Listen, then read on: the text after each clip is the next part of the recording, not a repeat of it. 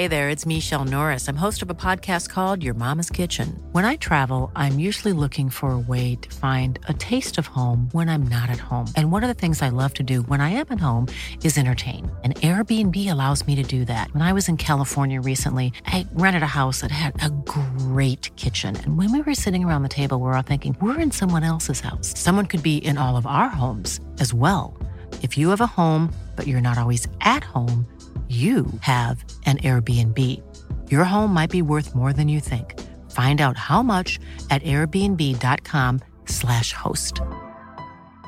Many of us have those stubborn pounds that seem impossible to lose, no matter how good we eat or how hard we work out. My solution is PlushCare. PlushCare is a leading telehealth provider with doctors who are there for you day and night to partner with you in your weight loss journey. They can prescribe FDA-approved weight loss medications like Wegovy and Zepbound for those who qualify. Plus, they accept most insurance plans. To get started, visit plushcare.com/weightloss. That's plushcare.com/weightloss.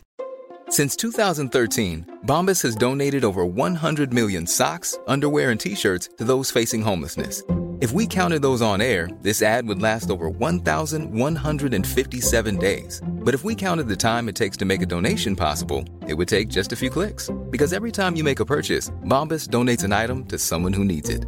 Go to bombas.com/ACAST and use code ACAST for 20% off your first purchase. That's bombas.com/ACAST, code ACAST. Hello listeners, Tim Sylvie here. Before we introduce today's guest, I need to head through the airwaves to bring in a woman who's no stranger to Formula One. She works at F1 Arcade in London and is a rapidly growing motorsport content creator with a burgeoning following. She's part of the WTF1 talent roster, which is a new business unit I've recently set up with the lovely folks over at The Race, managing the careers of influencers, broadcasters, gamers and creators in Formula One and Formula E. Delighted to have her here, co-hosting the show. Ellie Prophet, how are you? I'm very good, thank you. How are you doing, Tim? I'm not too bad. How does it feel to be co-hosting the Motormouth podcast? Clearly a highlight of your career so far. Definitely. It's been such a busy month. I'm sure you'll both agree. In the world of motorsport, it's literally all been going on. Yesterday I went to the MTC, so coming off the back of that visit, I think that's probably a highlight of the year so far. But no, yeah, happy to be here. Thanks for having me on. Pleasure. And yes, the MTC does trump this podcast, so I'll give you that one. Shall I introduce today's guest? Perfect. Yes, let's get underway. So today we're joined by Dan Drury, although you might know him better as Engine Mode 11. Dan worked at Red Bull Racing for 6 years from 2016 to 2022 as a senior IT systems engineer, which means he was the man at the forefront of the tech solutions at the Red Bull factory, trackside and with the team's technical partners to deliver performance to the car. He's now absolutely smashing it alongside a friend of ours, Blake Hinsey, on the Engine Braking podcast, and he's taking F1 social media by storm. We're here to learn about his life, career, thoughts and opinions. Dan, a very warm welcome to the Motormouth podcast. How are you? Before we get any deeper into today's show, a very quick interruption. Thanks to a chance encounter at a recent motorsport event, we've got a new show sponsor, and it's something or someone that's a little bit different. Paul Oz has joined us for this season of the podcast, and we couldn't be happier. We've been huge fans of Paul since first meeting him at the Spanish Grand Prix in 2018, and I'd encourage all of you to go and check out his amazing work, especially, of course, his Formula One art and sculptures. Paul's created some of the most iconic and important pieces of our time, inspired by racing history, and he's partnered with the likes of McLaren, Sky, the Senna, Lauda and Hunt families, and loads more.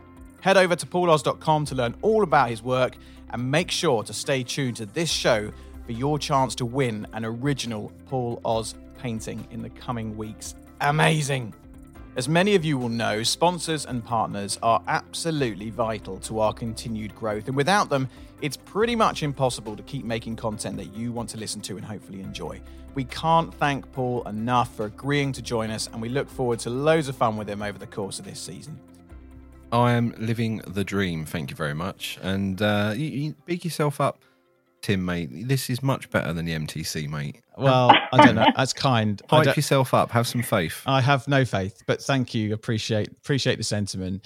Dan, you're not far from me. I'm Hitchin Way, a little village just outside Hitchin, Hertfordshire area. You're born and bred Stevenage, the home, of course, of Lewis Hamilton. Are you still in the area? Yes, mate. Yeah, like you say, born and bred Stevenage. Lewis was the year above me at school. Oh. And that's about as far as our circles entwined, I'm afraid. So Lewis Hamilton, basically a multi-millionaire Formula One driver. Dan, hanging out in Stevenage. Yeah, in my old converted coal shed. Who's got the better end of the deal here? Oh, I like it. But one quick question before we get into everything. What is Engine Mode 11? A midlife crisis. So, engine. Well, in terms of me, it's a midlife crisis. So, Engine Mode 11 was actually an engine mode that was used on the car in. That's where I get my dates mixed up. I think it was the 2018 Austrian Grand Prix when Max won, and I think that was the first win with Honda. Okay. If my dates are right, it was the first win with Honda. I think it was 2018. I can't remember now. But he was told to put it into Engine Mode 11, which is basically, if it blows up, it blows up. Go for it. Nice. And it sort of became a bit of a meme around the factory. And then I needed a Twitter handle, so I was like, right, Engine Mode 11 it is. And it sort of grew. I just joined Twitter to just talk rubbish, really. And it grew and grew, and it got the attention of Honda Racing in Japan, and they sent me a shirt over with a diagram of the Honda PU and then Engine Mode 11 written on top of it, and I thought that was quite cool. Oh, it's nice of them. Yeah, and then they left F1, so I don't know if that's related or what. Short and sweet relationship. So Dan, take us back kind of a few years before we talk about what you're up to now. Did you go to uni? What's sort of like your background, and how did you get into motorsport and everything?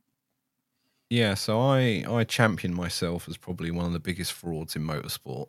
In that I dropped out of college. I never went to university, and I didn't even want to get into motorsport. Well, I didn't see myself getting into motorsport, right?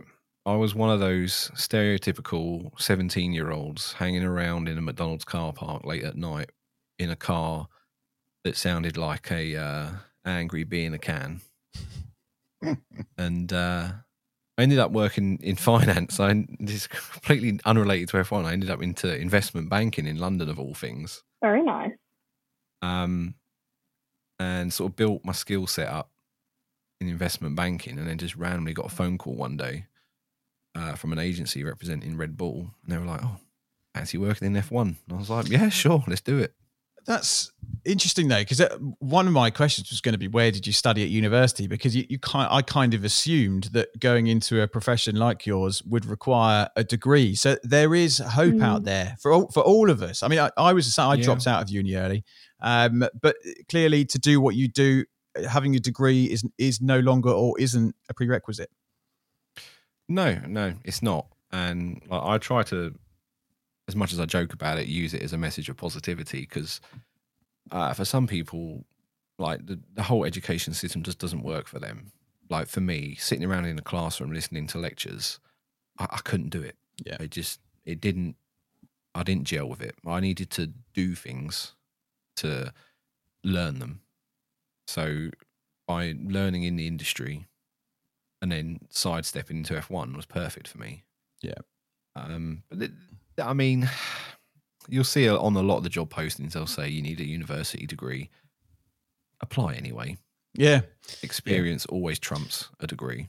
Yeah, absolutely. It's one of those things that should really come off all job specs, unless it's like, a vet or something where clearly you need some form of qualification to put your hand up the back end of a cow. But generally speaking, I think, the world should be inclusive. The workplace should be an inclusive place and not punish people for not going to university.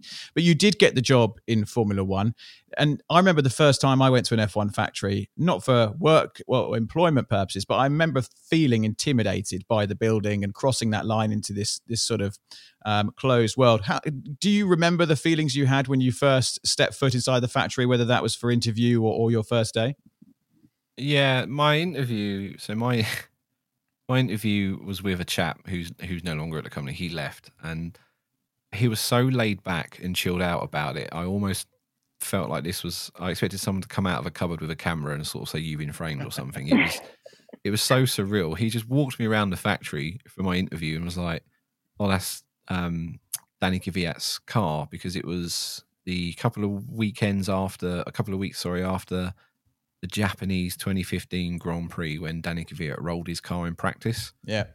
And we just calmly walked past it, and there was still dirt coming out of it, and it was just, oh yeah, that's Danny Kvyat's car sort of thing. And we just sort of stood around it for about 10 minutes, just looking at it, talking. And then he was like, right, cool. So come back in next week for a second interview. And I was like, oh, okay, sure. Okay, fine. It was really weird. And I just sort of left feeling more confused than anything else. But yeah. They're always the best to have, though, the casual interviews. They must have just kind of gelled with you, I guess. In terms of the role itself, can you give us a bit more of an idea of what that kind of entailed? Yeah, so it was senior systems engineer, which is like the glorified way, basically, of saying the IT guy, as I like to call it, giving the Wi-Fi password to Jos Verstappen every year, even though it hadn't changed. That was my favourite. Glamorous. But basically anything that was network related. So I specialised in computer networking. And of course in F1, everything has to talk to everything. So I was responsible for architecting, designing and implementing solutions that would deal with all the traffic flows, telemetry flows from the track to the factory, to the FIA, the wind tunnel, basically any part of it I was involved in.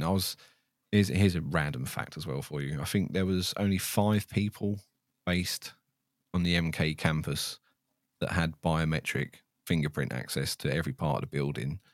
2 of them were Adrian and Christian, and then I was one of the others as well. So, access all areas, VIP. Yeah, I got to look at and mess around with everything. That's awesome. Basically. And presumably you were traveling to. Was this a trackside role? Were you traveling to all the races, or were you generally at the factory at mission control?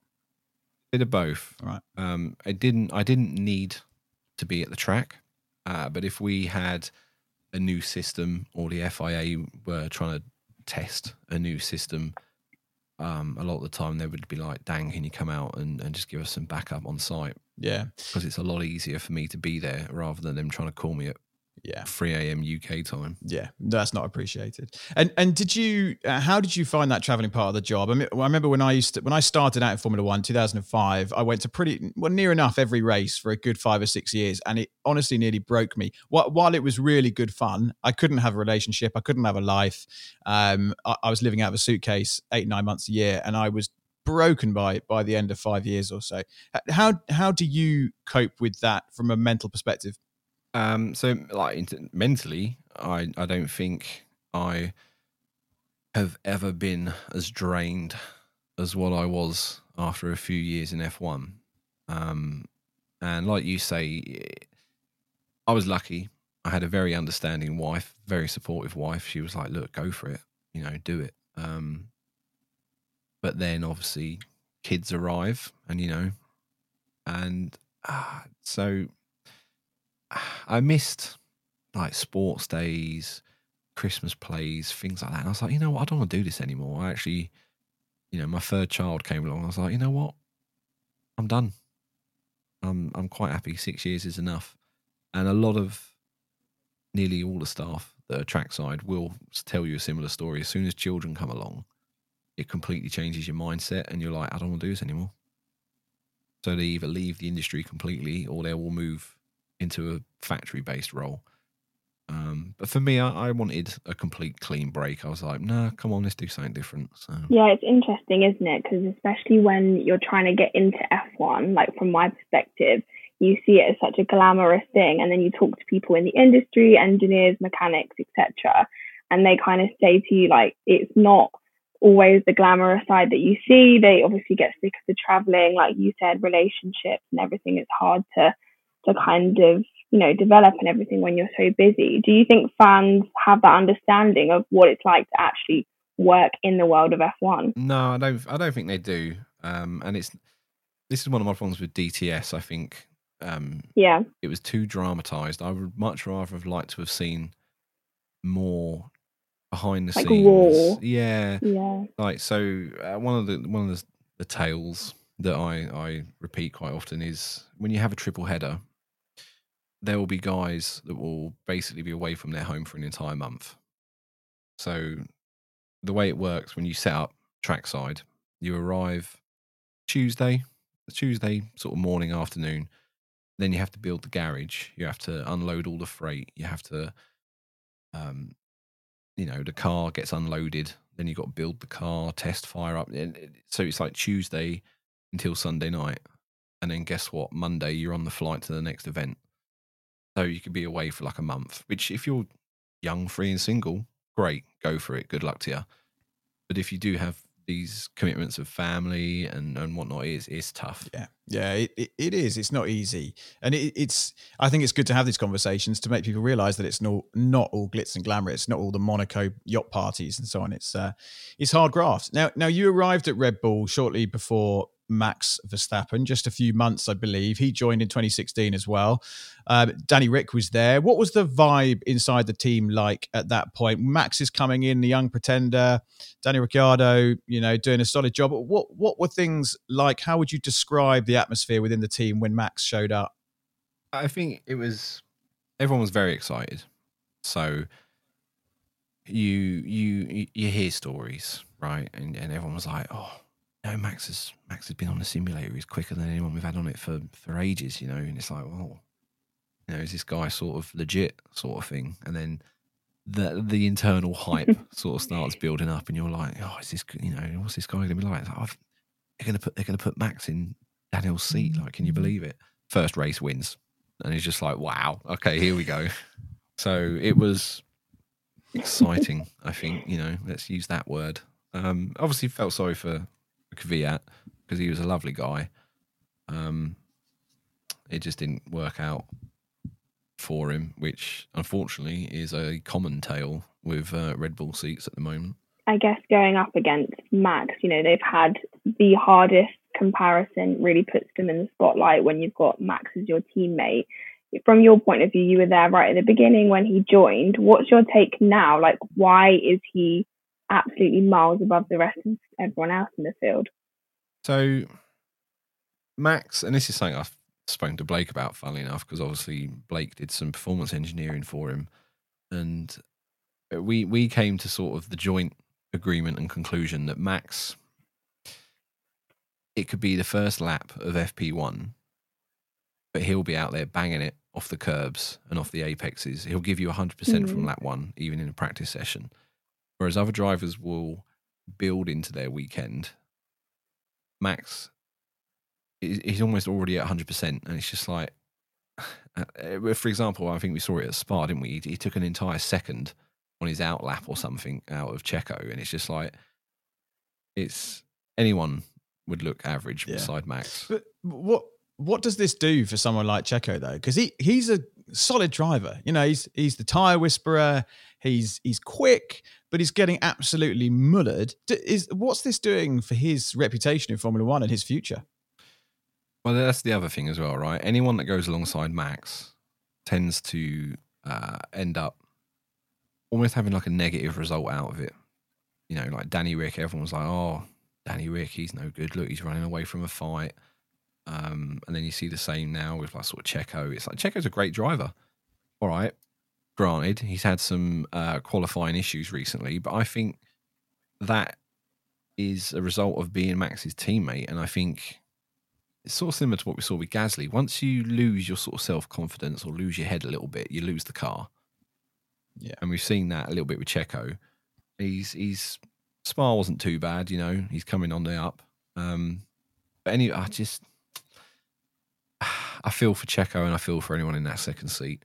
basically, is what you can sum it up as. Is there anyone that you think could compete with him? I mean, we look at the likes of Lewis and Fernando and, those guys that have been there, done it, multiple world champions. But even if you put one of those against Max in equal machinery, what would happen?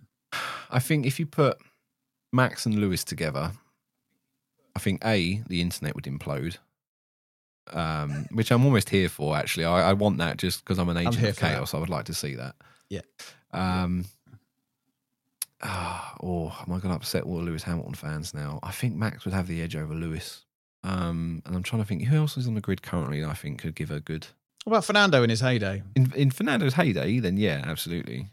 Absolutely. But like in terms of now, here and now, Lewis, I don't think Charles is... I'm not sure if Charles could. I think there might, be a little bit too many mistakes creeping. I don't know. But I'll tell you who I have got my eye on, and that's Piastri. Yes. It's been a long time, and we tried to figure this out the other day. We were trying to think of other rookies in their debut season who have impressed as much as him. And people were going back to like Max and Lewis and things like that. Yeah.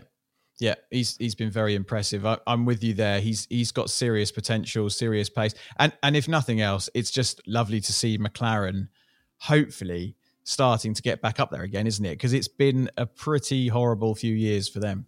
Yeah. It is good to see that. And Williams as well, actually. I will shout out Williams.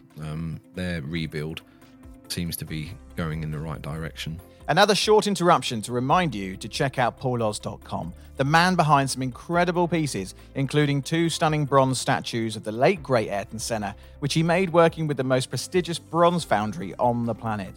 But he does way more than just sculptures. Oh yes, his canvas artwork has been showcased all around the world at F1 races, galleries, and in private collections. If you'd like to speak to Paul about a project, please do reach out to us directly and we'll put you in touch. You might even benefit from a tidy little Motormouth discount. Right, back to the show. Now, we have to ask you about the 2021 season where it all came to a head with the final lap 53, the overtake in Abu Dhabi. Putting aside any potential... I don't know what you mean. No idea. Putting aside any favourable angles towards Red Bull, whether or not you harbour those still as he takes a sip of his Red Bull drink. How do you... Lewis Hamilton edition as well. Lewis Hamilton edition as well, just for the ultra, How do you look at that incident? Did the right man win? So...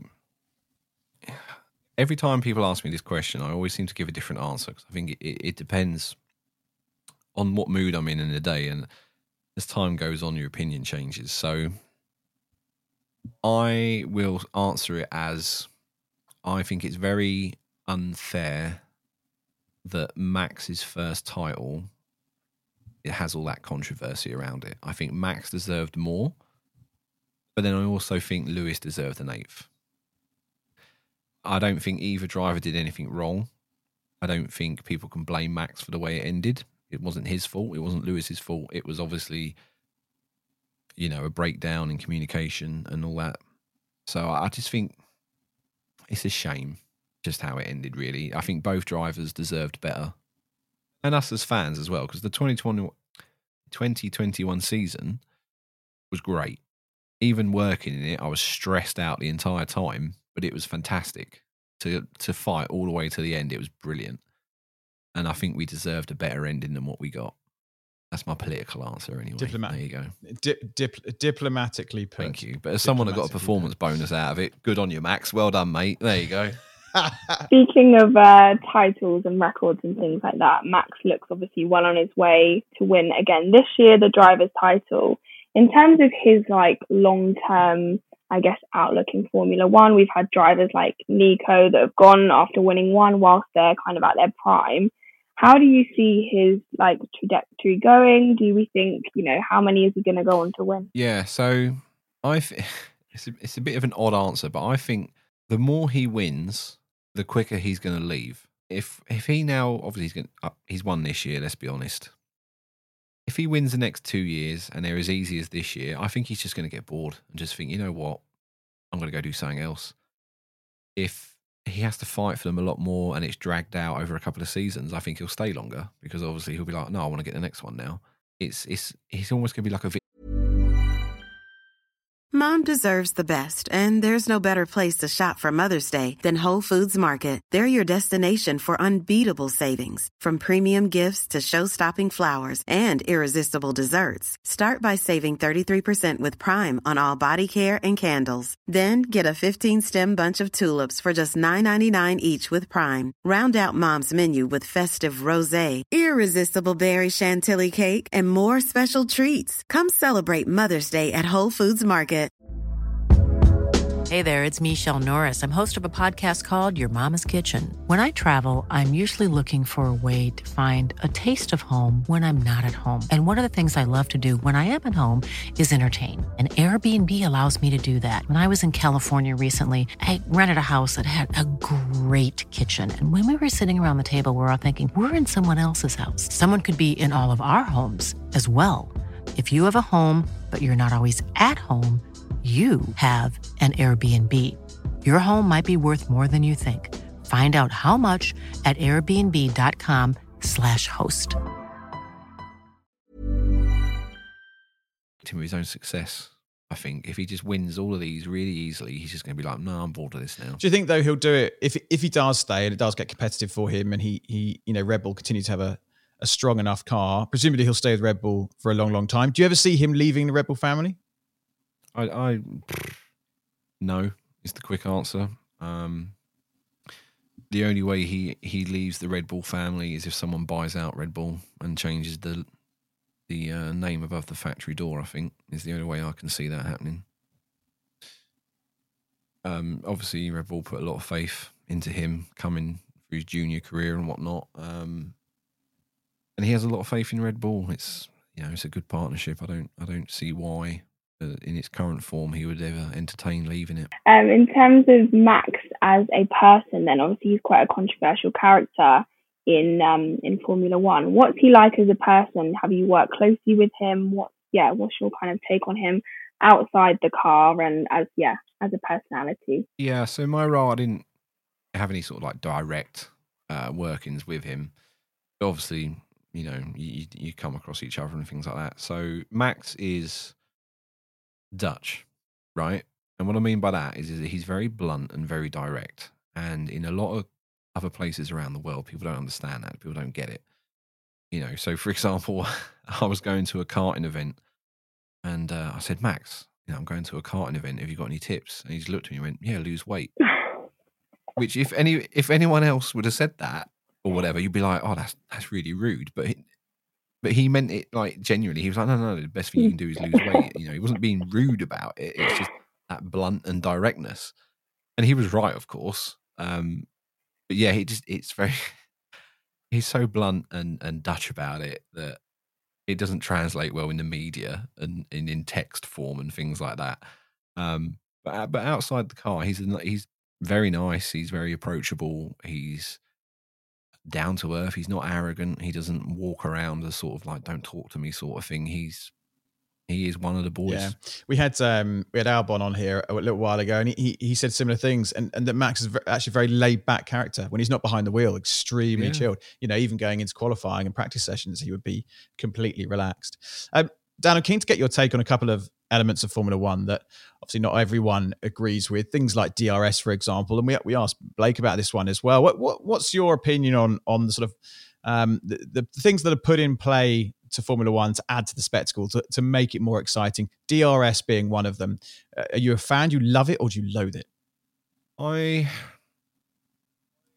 I think DRS is one of those things now where I think we've had it for so long. I'm so used to it. I can't really imagine or remember a time without it.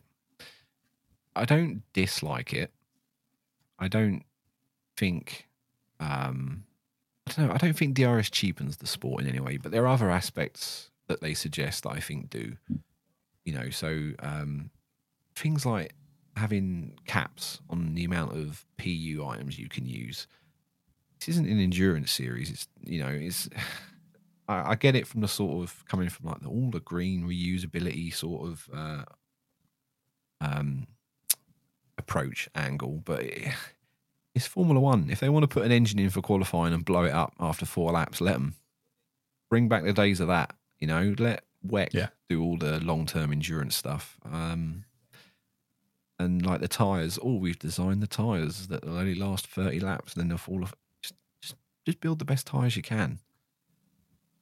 Don't artificially put this weird cliff into it. To manufacture it. Yeah, I don't know. Maybe that's me being old man, rose-tinted sort of goggles about it all. But yeah, I don't know. I mean, it's like the aero packages, isn't it? I mean, the sort of, the changes that were made to take off all the bits and bobs on top of the car, move the downforce to the bottom of the car. I mean, for me, that feels like quite a logical step. Do you think it's worked now that we've had it in play for a little while? Yeah, it's very easy to look at the new regs and say, well, Red Bull have won every single race this season. It hasn't worked. It has. They've just done a better job than anyone else in terms of the cars not being disturbed by the amount of dirty air and things like that. Because the old barge boards, half the time they were designed just to basically screw any car that was following you. It was like, what sort of benefits does this give our car? None. It's just to screw whoever's following us. We just want to make the air as turbulent as possible. And it's like, oh, okay, cool. But now obviously they've changed all that and you can follow closely. I think if you want to improve that, the tyres are the next thing to work on, because their operating windows are so fine, and you could improve the tyre performance by taking the weight out of the cars, because they are so heavy now.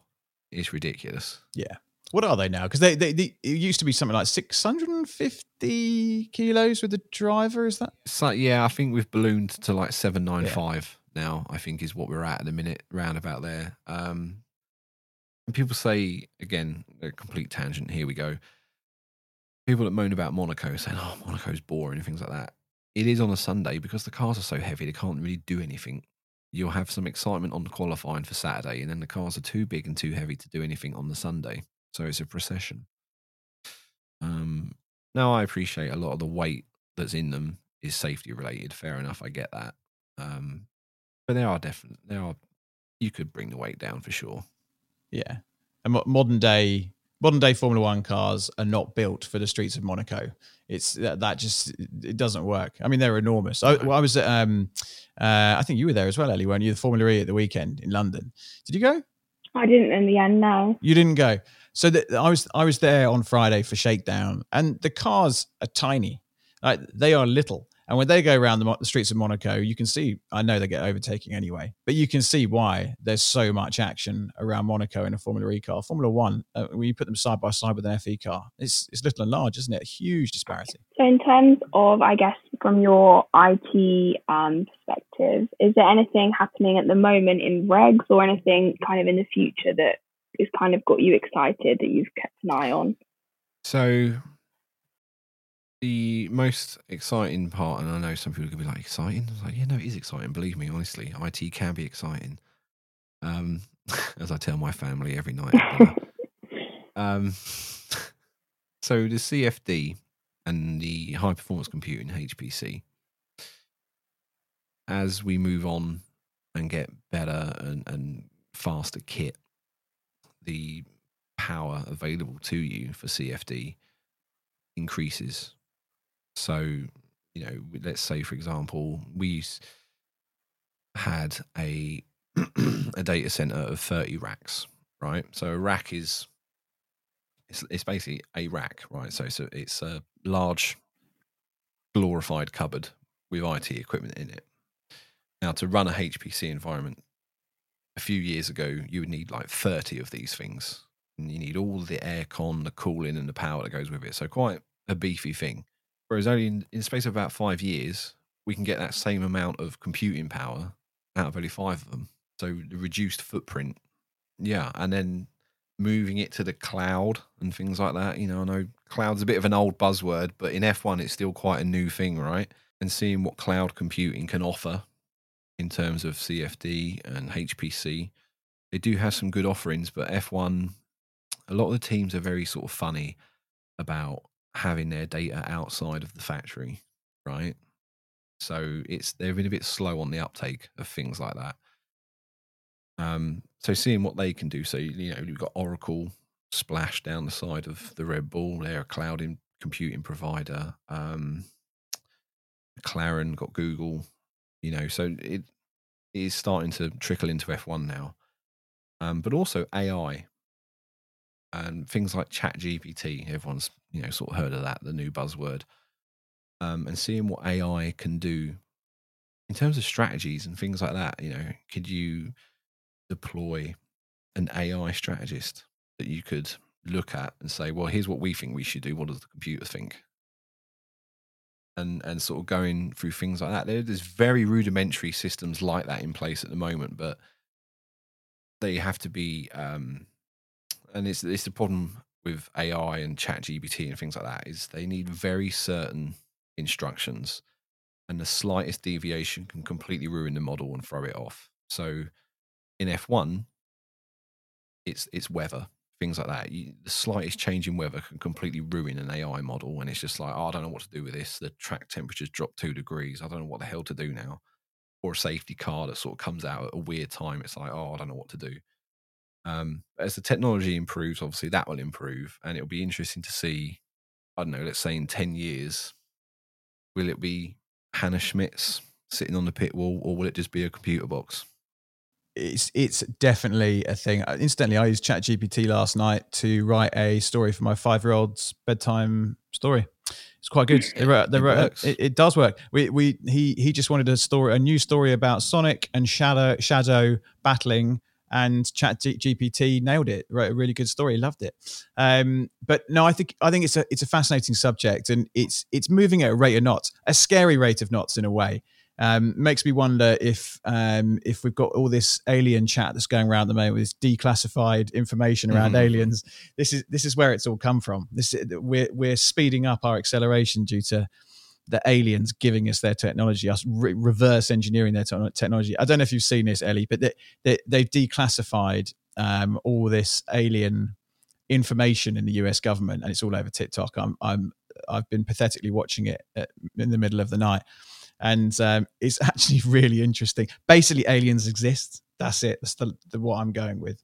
And we're taking their technology in there, and it's finding its way into Formula One. Yeah, I've met two of them. One of them is called Adrian Newey, and the other one is called Max Verstappen. Yeah, definitely aliens. I mean, there's no other explanation, is there? No. I mean, one with an oversized brain and one with an uncanny ability to steer a Formula One car, which is probably not dissimilar to steering a spaceship. So, you do the math. We cracked it. Yeah. It's interesting you say about strategy. We actually spoke to Lando's strategist yesterday after the race, and I asked him how many kind of eventualities they plan for when they go in with strategy and tires and everything like that.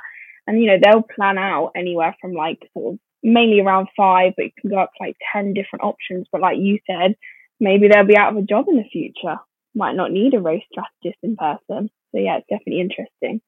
Yeah, there was a university study, again, because I'm quite interested in AI just in general and ChatGPT and what it can do. And one of the questions I had was well, what can ChatGPT do for race simulations and things like that? And there was a white paper from a university that they simulated it and tried to use it. And it did a pretty good job. But like I say, it fell over when you try to introduce a bit of an unknown variable, which is where humans have still got the edge. But yeah, one day. Yeah, I suppose it's a combination of having AI and digital information supported by human decision making, and then you've got yourself quite a good combination. Dan, we've already kept you for nearly half an hour, so I'm going to speed through the last couple of bits before we come on to our final 3 questions.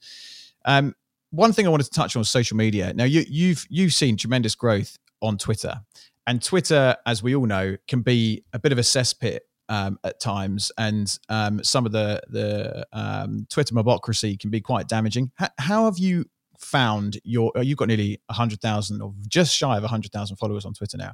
How are you finding that sort of rise on the Twitter F1 landscape? Do you enjoy it? Have you found it challenging at times?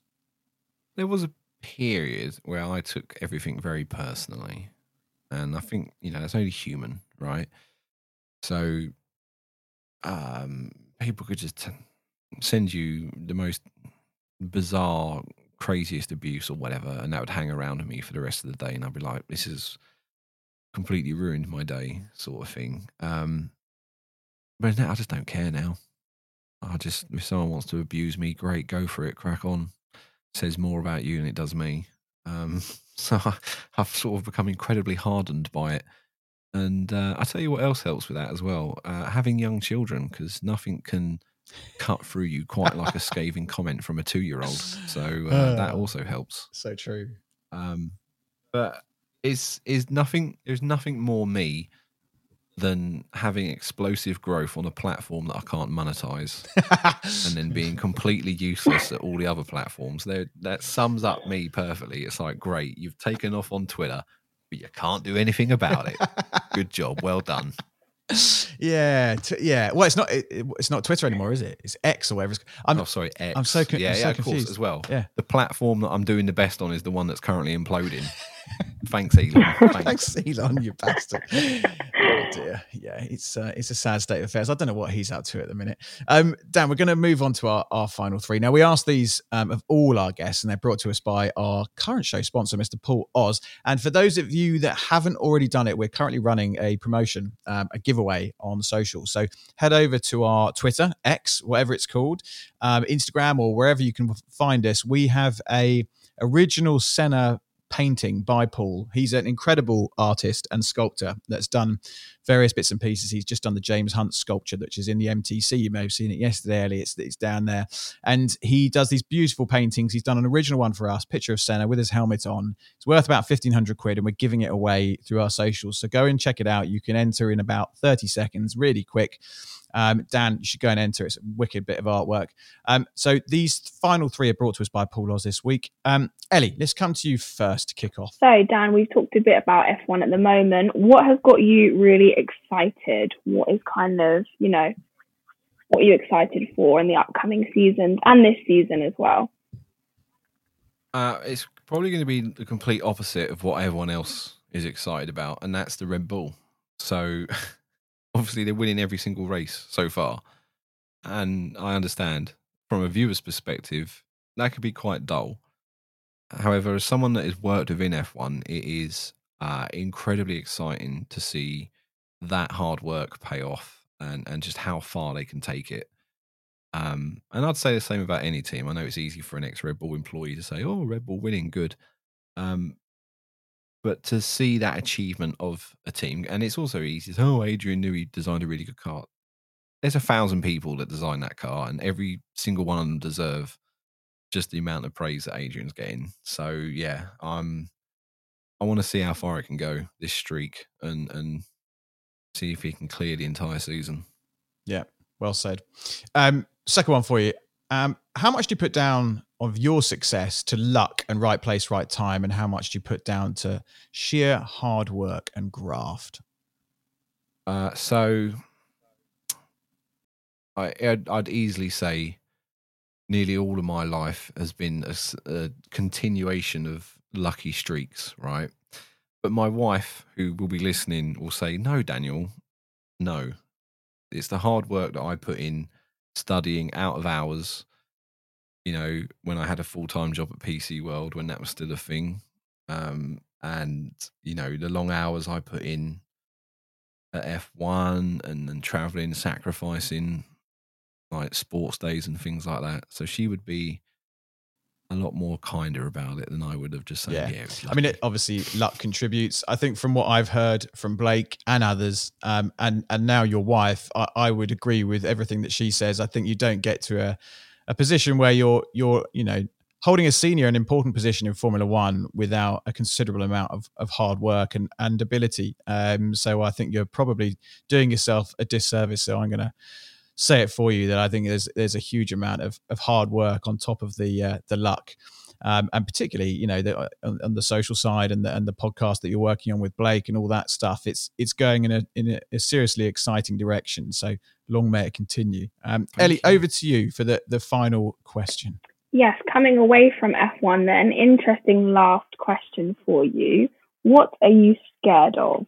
Spiders. Easy. Spiders. Anything with more than 4 legs is unnatural and shouldn't exist.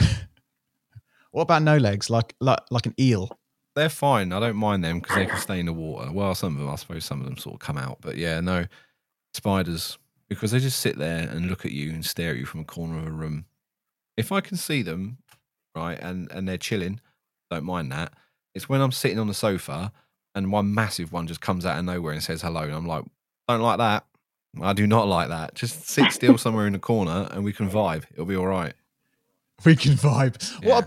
What about though? Like I don't know the technical term for them. I sound silly saying this. I wish I hadn't started now. But daddy long legs, is that what you call them? Yeah, I don't mind them. I don't like the way they fly. They're so stupid. They just crash and bang into everything. Chaotic. Yeah.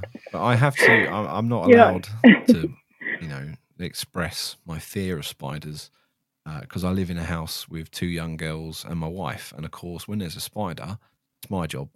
So, I've got to put my brave face on and grab it or put it in a cup or whatever. Do you grab it barehanded or do you go for the loo roll tactic or the cup with the paper underneath? It depends how desperate the situation is. I can get my hands dirty if I have to, mate. So, yeah. You're a beast, really. It's the beard. It is the beard. Ellie, what are you scared of? We've not had this conversation before. Me, what am I scared of? I guess moving away from like phobias and things like that, this is a bit more on the deeper side. I always have been such a competitive person, even going back to school. And someone asked me this the other day, and I actually said, I'm scared of not succeeding. And I don't know what I mean, I guess, by that specifically, but just in everything, like in terms of career and everything like that, I always set such high goals for myself. So yeah, I guess scared of not just making myself proud and working hard. I want to look back and kind of say that I put in all the effort I could into my career and everything like that. So yeah. No, I think you're certainly not alone there. And actually, we've asked this question to over 160 odd people now, some of them or many of them racing drivers. And that is what most of the racing drivers say, that they are afraid of failure. And that's what continues to drive them. I'm not sure that Max is one of those you'd put in that category. I guess he's one that would just be like, I don't care. I'll race if I lose. So what? I'll crack on. Just don't care. But Dan, listen, it's been absolutely fascinating talking to you. Thank you so much for joining us. All the best with the podcast, with Blake, with your continuing growth on the channel that is called X or Twitter or wherever it is. It's going to be next week. Whatever it'll be next week, and maybe he'll find a way to monetize it properly, and you can sail off into the sunset. But pleasure having you on the show. Thanks so much for joining us on the Motormouth podcast. Thank you for having me. It's been a pleasure. I really hope you enjoyed today's show. Don't forget to head to pauloz.com and find him on all the usual social platforms to discover his incredible artwork. A massive thanks once again to Paul for joining us as a partner on the show. And as mentioned earlier, we'll be running a promotion with him to offer one lucky listener a special Paul Oz original. So keep an eye out for that on socials. More information coming really soon. For now, though, please continue to subscribe, review wherever you listen, and tell your friends to check out the Motormouth podcast. Until next time, goodbye. Thank you so much for listening to the Motormouth podcast. Do make sure you give us a follow on our socials, Twitter @Motormouth_, Instagram @Motormouth_official, and Facebook, just search Motormouth. You can also download the Motormouth app where you can get exclusive video content from MMTV, create your own social profile to interact with other fans, and check up on all the latest happenings with whatever motorsport takes your fancy. We're also proud to be supporting the Brain Tumour charity too, so make sure you check the links in the podcast description to find out how you can help cure brain tumours quicker. Don't forget to like, subscribe and review, and until next time, you've been listening to the Motormouth podcast.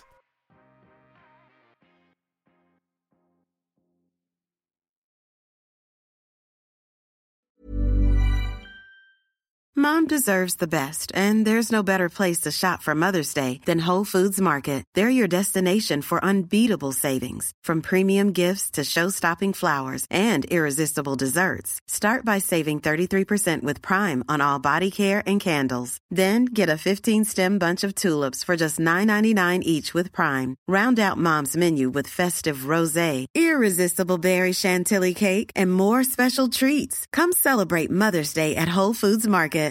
When you make decisions for your company, you look for the no-brainers. And if you have a lot of mailing to do, Stamps.com is the ultimate no-brainer. It streamlines your processes to make your business more efficient, which makes you less busy.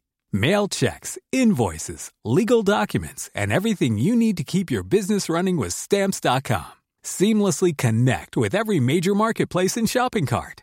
Schedule package pickups and see your cheapest and fastest shipping options from different carriers, with rates up to 89% off USPS and UPS rates. And with the Stamps.com mobile app, you can take care of mailing and shipping wherever you are. Make the same no-brainer decision as over 1 million other businesses with Stamps.com. Sign up with code PROGRAM for a 4-week trial, plus free postage and a free digital scale. No long-term commitments or contracts. That's Stamps.com. Code PROGRAM.